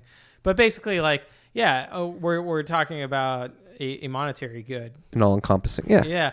So let me be more clear about that. For example, it's like, oh, well, nobody is using Bitcoins as a unit of account today because it's not stable in value. And so like economic calculation, if you're running a lemonade stand is kind of absurd, because you bought your lemonade for some amount of Bitcoins and then you're selling it for a much fewer number of Bitcoins because the value of Bitcoins has gone up and thus you're running a loss, even though it's like, wait, like this is like a strange situation that you're running a loss because you invested in lemonade instead of holding your Bitcoin. so I think the fallacy there is that like, okay, but you got to look at how do people who are into Bitcoin think about their unit of account. And so you'll have Bitcoiners who think about, oh, well, is trading altcoins profitable in terms of Bitcoins? And you'll have Bitcoiners who are like, oh, is mining Bitcoins profitable in terms of Bitcoins? And the other thing, too, is that you have Bitcoiners thinking about like, oh, well, is investing in the stock market more profitable than investing in Bitcoins? Like once Bitcoin becomes your benchmark, your standard of value, it really is it's all encompassing. It's your unit of account. Like that's because that's what a unit of account is. It's your benchmark. And so in that regard, I think that there are people who increasingly, think that Bitcoin is going to outperform on a risk adjusted basis like any other asset. And they want it to be, and not only that, but they anticipate that in the future, it will be their day-to-day unit of account when they're like buying groceries. And so I think that you can have the discounted present value of their future unit of account usage count towards being a unit of account. And same thing with medium of exchange and store of value. Yeah. Like you can say like, all right, Bitcoin's not a store of value day to day because like the price might drop, or month to month the price is going to drop, but over 5 years I consider it to be a store of value. So there's like different gradations of these. Yeah, no, I like that, and I think I agree mostly with you. And then honestly, I've read about it last week in the newsletter. I'm a big proponent of the VJ Nick Szabo collectible store of value medium of exchange. unit of account. I think I don't think we disagree on much. Maybe it's just like it's more applicable for one of the four definitions at certain points of time. And it's funny because like this is the sort of argument that, for example, like when Safieddine and I it's like 2 a.m. in Dallas and we're like 7 drinks in and a steak in, and we're talking about like hyper Bitcoinization and stuff, and it's like. It's funny because people are like, oh, like Bitcoin's a cult, like they drink the Kool-Aid, they've got their HODL mantra.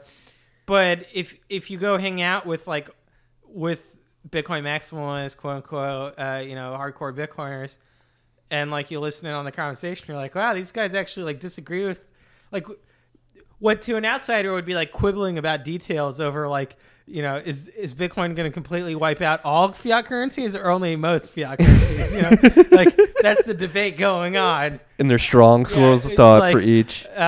Is Bitcoin going to take over all monetary roles at the same time or one at a time? Is like the extent of the debate. It's like, so when people are like, oh, Bitcoin's an echo chamber, and you guys are just like repeating the same shit to each other over and over, I'm like, you're not part of the same conversations I'm a part of, because there's no echoing going on in the Bitcoin chamber. There's a lot of back and forth over, what arguably are like minutia, but I think it's like interesting subject matter. Yeah, we got people betting stakes on podcast about where the price is going to be in January. A lot of diverging thoughts on the future adoption rate of Bitcoin and price increase. And like, there's very bearish Bitcoin bulls right now, and a lot of people that vehemently disagree with them. So there is a diversity of school of thought within Bitcoin. We're not the crazy cultists, as bad. As crazy. Yeah, we're not as crazy as people think. The fact that we're betting stakes, right, like indicates that there's some kind of dietary issue going on, and thus indicative of a cult or at least a religion. Should I spill the beans that you're staying over for chicken tonight? Well, yes. I mean, I don't know about spilling the beans, but chicken's fine. The beans have been spilled. Yeah. The proverbial beans. I don't think there will be any actual beans with the chicken. Yeah. No, I mean, the only problem with chicken is that it's a little lean. Yeah. I like the way the head of University of Michigan football coach, Jim Harbaugh or Jim Harbaugh. Yeah. Jim Harbaugh called the chicken a scared bird. It's not really good protein. You shouldn't be eating it. That's funny. I was Adam Carolla on his podcast. He was talking about how he was at a steakhouse and someone ordered a chicken breast, and he was like, I don't trust the guy who orders chicken breast at a steakhouse. Neither do I. Or salmon at a steakhouse. Or salmon. Yeah. I don't trust him. It's okay to order a filet mignon, like, or something, lean piece of meat like that. But the chicken. To get into the scared bird territory, and the scared fish territory as well, it's questionable at a steakhouse. Speaking of scared birds, we got to put that bird in the oven soon. Let's talk about your Excel plugin. We haven't even got to it yet. What were you building last week, man? Yeah. So, I was talking about the Lightning Network before we went on a series of wild tangents. But yeah, so if I was talking about how the Lightning Network is basically. Excuse me, I have to interject right now. Just got a text message from my wife. We're getting steak now, not chicken. Wow. Big upgrade. This is quite an honor. I shamed your wife into ordering. She overheard our conversation. Marty's apartment is tapped by his wife. It definitely is. Yeah. Hey, honey. Well, like, I think, we can talk about surveillance society, but I think that we're going to see more and more cameras around. Oh yeah, let's stick on the Excel plug. What did you build? Let's stick on that. We'll talk about the cameras over steak. Yeah. But basically, the idea is that if the Lightning Network protocol is maturing and it's reaching some level of stability where people are using it on mainnet, there should be a client that.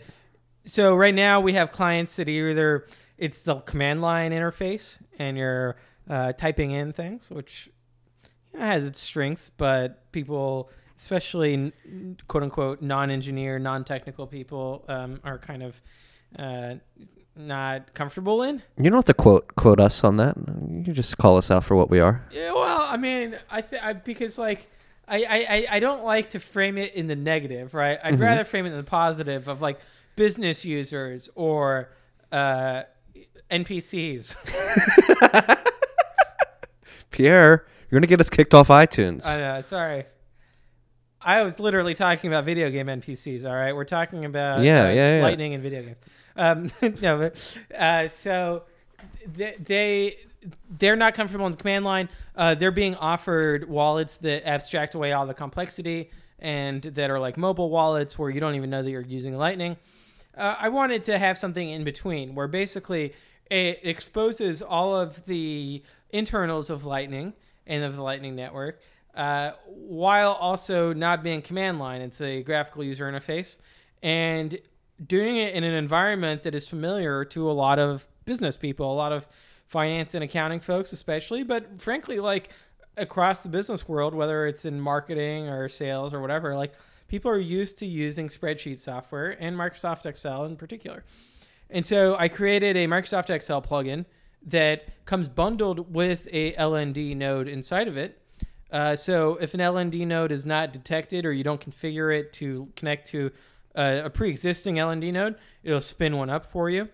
And is it doing this in like AWS or something, or no, locally. Okay. And basically, the same way that it would spin up a node if you're running a mobile wallet. Okay. And Lightning is meant to have a node on the wallet, and so it's not like Bitcoin where you have to have like a light wallet or some kind of a custodial wallet, a web wallet.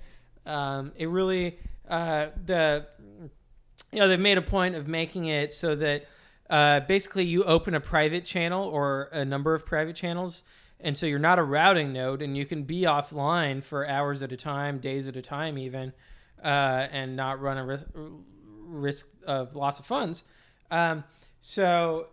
This is like an embedded node, or you can connect to like, maybe you have a node, a persistent node that's on your BTC Pay server because you are running a merchant website that accepts Bitcoin, and then you can connect to it from Microsoft Excel and see all the payments you've received, and also make outbound payments or sweep the funds into the main chain or sweep the funds to an exchange to sell for dollars.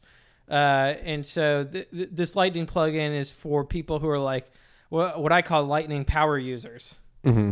Pun intended. I spent some time finding that pun. But no, it is. So let's describe a power user. What is a Lightning power user, and what benefits can they be getting out of the plugin you're making now? Yeah, I mean, you just described the benefits, but how would they use it? On one end of the spectrum, you have someone who saw Satoshi's place and thought it was cool, and he too wanted to draw something that is not male genitals, like something cool. And they don't have a Lightning wallet necessarily. They work in finance and marketing and some kind of business function where they use Excel all day and they have Windows running, and they don't want to go through the trouble of like creating a Bitcoin node to connect an LND node to over the command line in order to run some kind of either command line wallet software or a web interface or something like that. And they want to be on the desktop. They're not on mobile because it's hard to draw on Satoshi's place on mobile. Yeah. And so this is an easy way for them to run a Lightning node and to have an interface into their Lightning node. So then they can copy paste in a payment request from Satoshi's place and send Satoshi's to create the drawing. So that's kind of like the most boring user of this would use it as any other Lightning wallet. Now, someone who has been reading Mastering Bitcoin by Adriana Antonopoulos, who's been listening to Marty Bent's podcast, the Node podcast, to all the great content producers out there, and they've been following us on Twitter, and they're they're into Bitcoin, but they don't really know how Lightning works, but they want to know how Lightning works. Mm-hmm. They want to see the nitty gritty details of Lightning. They don't want to see the consumer friendly abstracted away wallet. They're curious about like, they want to be one of the first adopters, and they want to like think about ways that they would use Lightning in a new way. And so that's kind of like another type of user. And then you have users who they've got an idea for a Lightning application that they want to build, and like XL might be a good way for them to try to like experiment and prototype different things. Yeah. No, it's like Excel, just from like being in finance, is one of the most powerful tools, and to have Bitcoin via the Lightning Network sort of embedded in that tool is incredible, just from like concept, just from getting Bitcoin to the masses. Like, so that's what, you already described why you came up with the idea. Like how big of an impact do you think this could have? I don't want to say for Lightning adoption, but just for people trying to get more involved. For Lightning adoption as well, because like this is the kind of person that, let's say the ETF gets approved, like they might just own the Bitcoin ETF, but they want to actually get their hands on something that's decentralized and being hyped up. And this would provide an outlet for them. And I think that like part of the problem for business users is that they see Bitcoin get hyped up, and the only way to get involved seems to be to become a developer of some kind. It's like, then they get onto the blockchain, not Bitcoin bandwagon, because they're like, oh, wait, this is a way I can contribute by like writing, stupid white papers or creating PowerPoint presentations about putting health records on the blockchain. And so if they had an outlet that was like an Excel plugin where they can muck around and like get absorbed by the technological fascination of something like Bitcoin and the blockchain, then maybe it reduces the amount of like weird blockchain stuff people get obsessed with. We can only hope. Only hope. That's actually, anyway, that was like a big tangent, because I actually don't think that's like the most valuable aspect of this. I think that there are a lot of people who have been following Bitcoin and who bought Bitcoins on Coinbase, and they feel like they missed out on the beginning of Bitcoin, and they feel like this is the beginning of another chapter in Bitcoin, and they want to like get involved. And that's a good hook. Yeah, the difficulty of getting involved with Lightning is that like it's like, all right, again, I'm not a developer. And the other thing too is like we don't know what people are going to come up with, and it's still very early days in Lightning. So I see this as a way of like, I'm giving you a tool that's a wagon that's going to let you go west. I like that. And it's like playing Oregon Trail. I'm setting you up, and it's going to be a fun adventure. And I don't know what's going to come. I don't know if you're going to die of cholera along the way, or you're going to drown as we try to ford a river. But we'll try to get to San Francisco. No, I could see some it's a very strong base layer from which building blocks can be on. I have no idea if this is possible. People just create function in Excel sheets that every time your node interacts with the plugin and updates a cell, maybe another cell in another sheet does something automatically, which sends your Bitcoin maybe to cold storage automatically, or at a certain threshold you get 500,000 Satoshis. All right, send this to the main chain or something like that. You could absolutely do that. I don't have them created yet, but I know that they're pretty trivial to create, user-defined functions. Mm-hmm. And you could even have someone creating VBA macros that are interacting with the Excel plugin. Because the Excel plugin I wrote is in C#, but end users would still be able to write VBA macros that would be able to interact with that. And then the other thing is that you have, because it's in C#, with it takes a little bit of programming skill, but not a huge amount. You could write a complementary Excel plugin. So this complementary Excel plugin might connect to like an API that has like real-time stats about sports. You know, and then but they charge you money to use the API. They charge you Lightning, Satoshis on Lightning, and then you converse with another API that takes sports bets, and you're sending them Lightning payments, and you're actually determining what sports bets to take by doing some analytics in your spreadsheet based on the data that you're paying for with Lightning, and then you're placing those bets, with Lightning on another service. That's pretty dope. Yeah, so I think that I want to see mashups like that because that's kind of the idea behind If This Then That. I don't know if you've ever used that website, but combining APIs in a way that allows you to create a user-defined, useful tool. Yeah, it's Zapier on crack. It sounds like Zapier is a great tool. Yeah, exactly. Well, thank you for building. Are you looking for help? Are you? It's definitely it's a pet project right now. The prototype is working.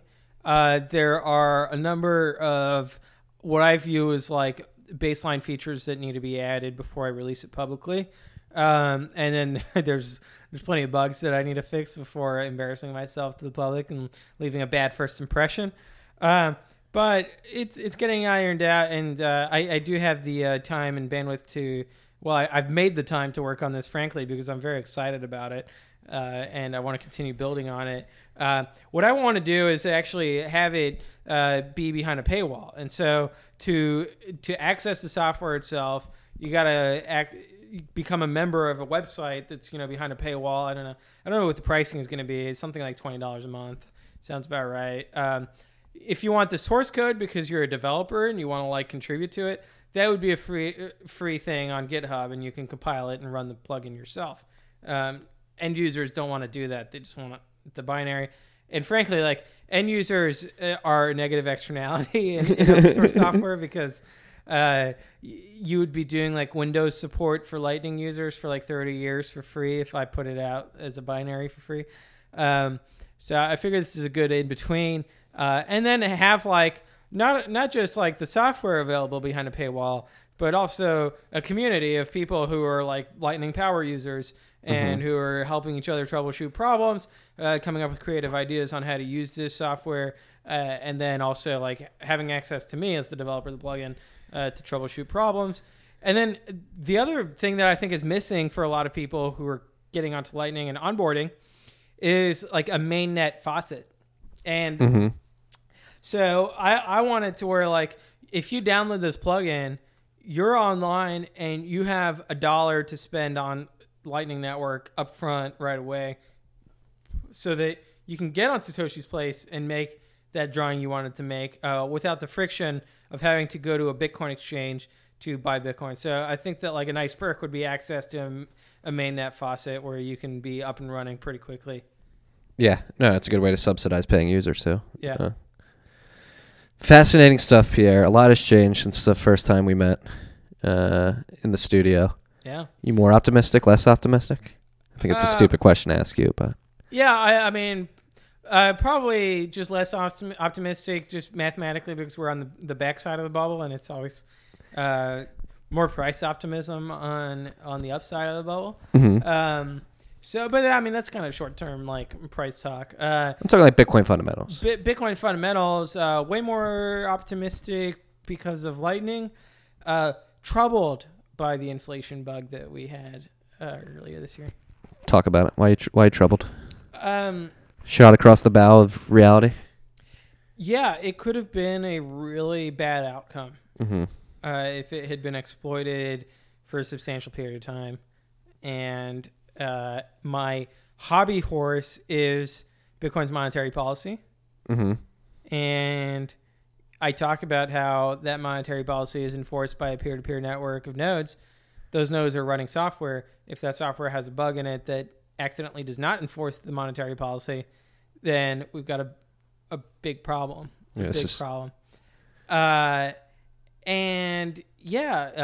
reality is that software is going to have bugs, but I've always been in the fortunate position of memeing about other software projects' bugs and not, my favorite ones' bugs. But it's always good to be reminded that nothing's sacred, nothing's invincible. Definitely. No, if that bug did anything, it was a nice call to action to get more eyes in the review and testing process. Yep. Which is imperative. Absolutely. And so like today we have Chain Code Labs that is contributing a huge amount to Bitcoin development. And I think that there's room for like 20 more Chain Code Labs. Right. Like, I think it would be awesome to have multiple developers on every single square inch of the Bitcoin Core repository, so that not only is all the code being thoroughly reviewed by a number of very intelligent C++ developers, but also that the code is evolving in a direction of greater maturity and greater reliability and more features, and like a network that, for example, we had a SegWit upgrade to help with on-chain scaling. Like, we're going to need to continue to do optimizations going forward. Bitcoin base layer of on-chain transactions is not a finished product. And I think it's premature for people to be calling for like, oh, we need to stop working on Bitcoin and like freeze it. I think that's not a good idea. No, it's ideal in the long run, but definitely not right now. Well, like, for example, something like Schnorr. Like, in the long run, like, we're going to want to continue to upgrade, quote unquote, like the algorithms that we use in different, parts of Bitcoin. Mm-hmm. In this case, it's kind of the transaction signature, or the output signature, but there'll be other things as well. Yeah. If you want to check out what's going on in the Bitcoin development world, go on to Bitcoin Acks. That's ACKS.org or .com. .com. I got the .com on that because despite Bitcoin being a hot, keyword for domain names, Axe is a completely, random for them suffix. Yeah, set of letters. Even though, like, I think I should have paid more than $10 for it. That's .com. This is another thing that Pierre's done the year since we last recorded. He built this website, bitcoinaxe.com. You can go and check out the development. And really what it does is help developers filter the most popular pull requests and see at a high level what's gotten the most attention. And interest. Yeah. And I started on this before the inflation bug. Quite a few months ago, and because I already recognized that like there was kind of an issue in Bitcoin Core of like the difficulty of the review process and the contribution process, and the friction there I think was like reducing the number of contributions that we would otherwise have. And I have like a very strong web development background, so I kind of saw a niche website that I could create, which would be a layer on top of GitHub that takes the details that are inside of pull requests and surfaces them to a top level so that a maintainer or someone who's looking for pull requests to review could more quickly identify candidate pull requests to focus on. Yeah, and thank you for that as well. Actually, very helpful from the developers I talked to who've used it. You say it could help. It's like 3% of efficiency when it can create a 3% efficiency gain for these developers. I think you've estimated before. So I think that it's ended up being more than that. Okay. To my surprise. But yeah, I mean, even if it's like, I think if it's like a 10% increase in productivity and there's 20 contributors, that means that I've added 2 contributors, right? From doing this. And maybe that's optimistic, but even if it's adding 1 contributor, like these people have very specialized knowledge bases, and any amount of extra work we get out of them, it's like it sounds like I'm like their taskmaster, but really, I mean, they want to get more work done, right? Like they want their pull requests to get merged in more quickly than they are. Yeah, no, it's beneficial all around. We're above 2 hours here. It's been a pleasure. We always go long. The first one was 3 hours. Hey, we can keep going, but I'm going to lose my voice at some point. I think you're going to lose your voice, and we got to eat some steak. Yeah, sounds good. Is there a parting note you want to imbue on the freaks for this year anniversary of our first episode? I think that like if you're listening to this podcast, it means that you're interested in Bitcoin beyond just buying it on Coinbase and sitting on it. So I would just encourage you to like not just listen to Marty Bent's podcast. also listen to the Noted podcast, but Definitely. Also go read books, whether those books are about economics, like Human Action, like some Austrian economics, or on the other extreme, like computer science books about like C++ or about networks or about all sorts of these different topics that are relevant to Bitcoin, or books about Bitcoin, whether it's Bitcoin Standard or Mastering Bitcoin by Andreas Antonopoulos. Like dig deeper and keep scratching, because like this, I know firsthand that this is an onion that you can just keep peeling, and it's not like you're gonna read Mastering Bitcoin and you're gonna have mastered Bitcoin. I'm sorry, but like, that book has not only does it have inaccuracies in it that I grant that I should be spending time fixing them, but it also has things that it's simplified. And so just keep peeling the onion and learning more. And I think because the more you know about Bitcoin, the more you start to realize areas where you might be able to contribute to Bitcoin, even as a non-developer. So for example, like maybe there's an aspect of Bitcoin that just isn't well explained. And a lot of people think like everything's already been explained, but we still have new pieces coming out, whether it's like Dan Held's pieces about Bitcoin's like origin story, that have like really interesting insights in them and are synthesizing existing information in new forms. Or like Nick Carter or Brendan Bernstein, like they've come out with content that is synthesizing things that already exist and combining it with new insights of theirs. And so like clearly there's more proselytizing, more analysis to be done. And yeah, that's it. That's what I would say is there's a lot to contribute to beyond the code, but including the code. So maybe learn how to program as well. Like go on Codecademy, learn some Python, and get started down that road. That's where I started 5 years ago. I started on Codecademy and just started learning how to do Python, and then learned how to do C++. And I've contributed very small cosmetic pull requests to Bitcoin Core. How's that feel?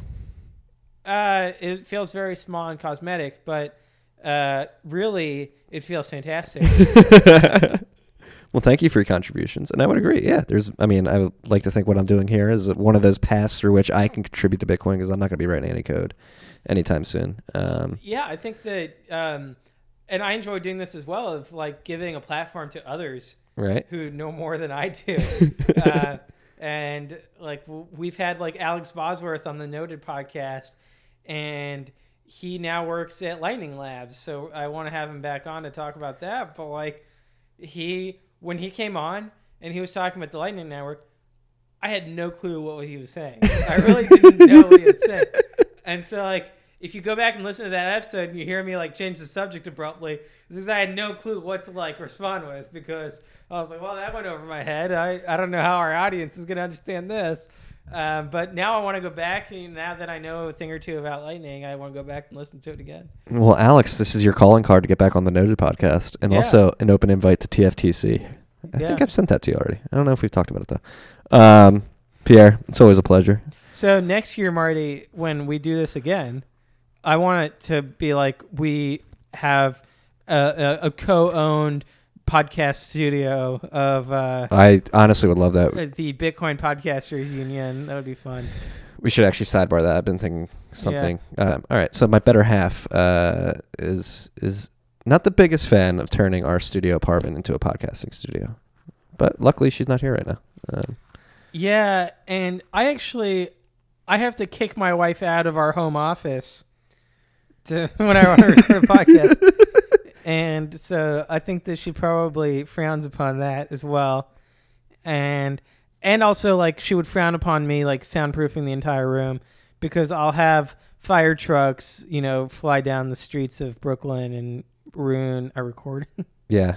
No, that's why I'm looking for other studios, because I have the JYZ going behind me at all times, like in the studio I'm in now. And it's like, we digress though.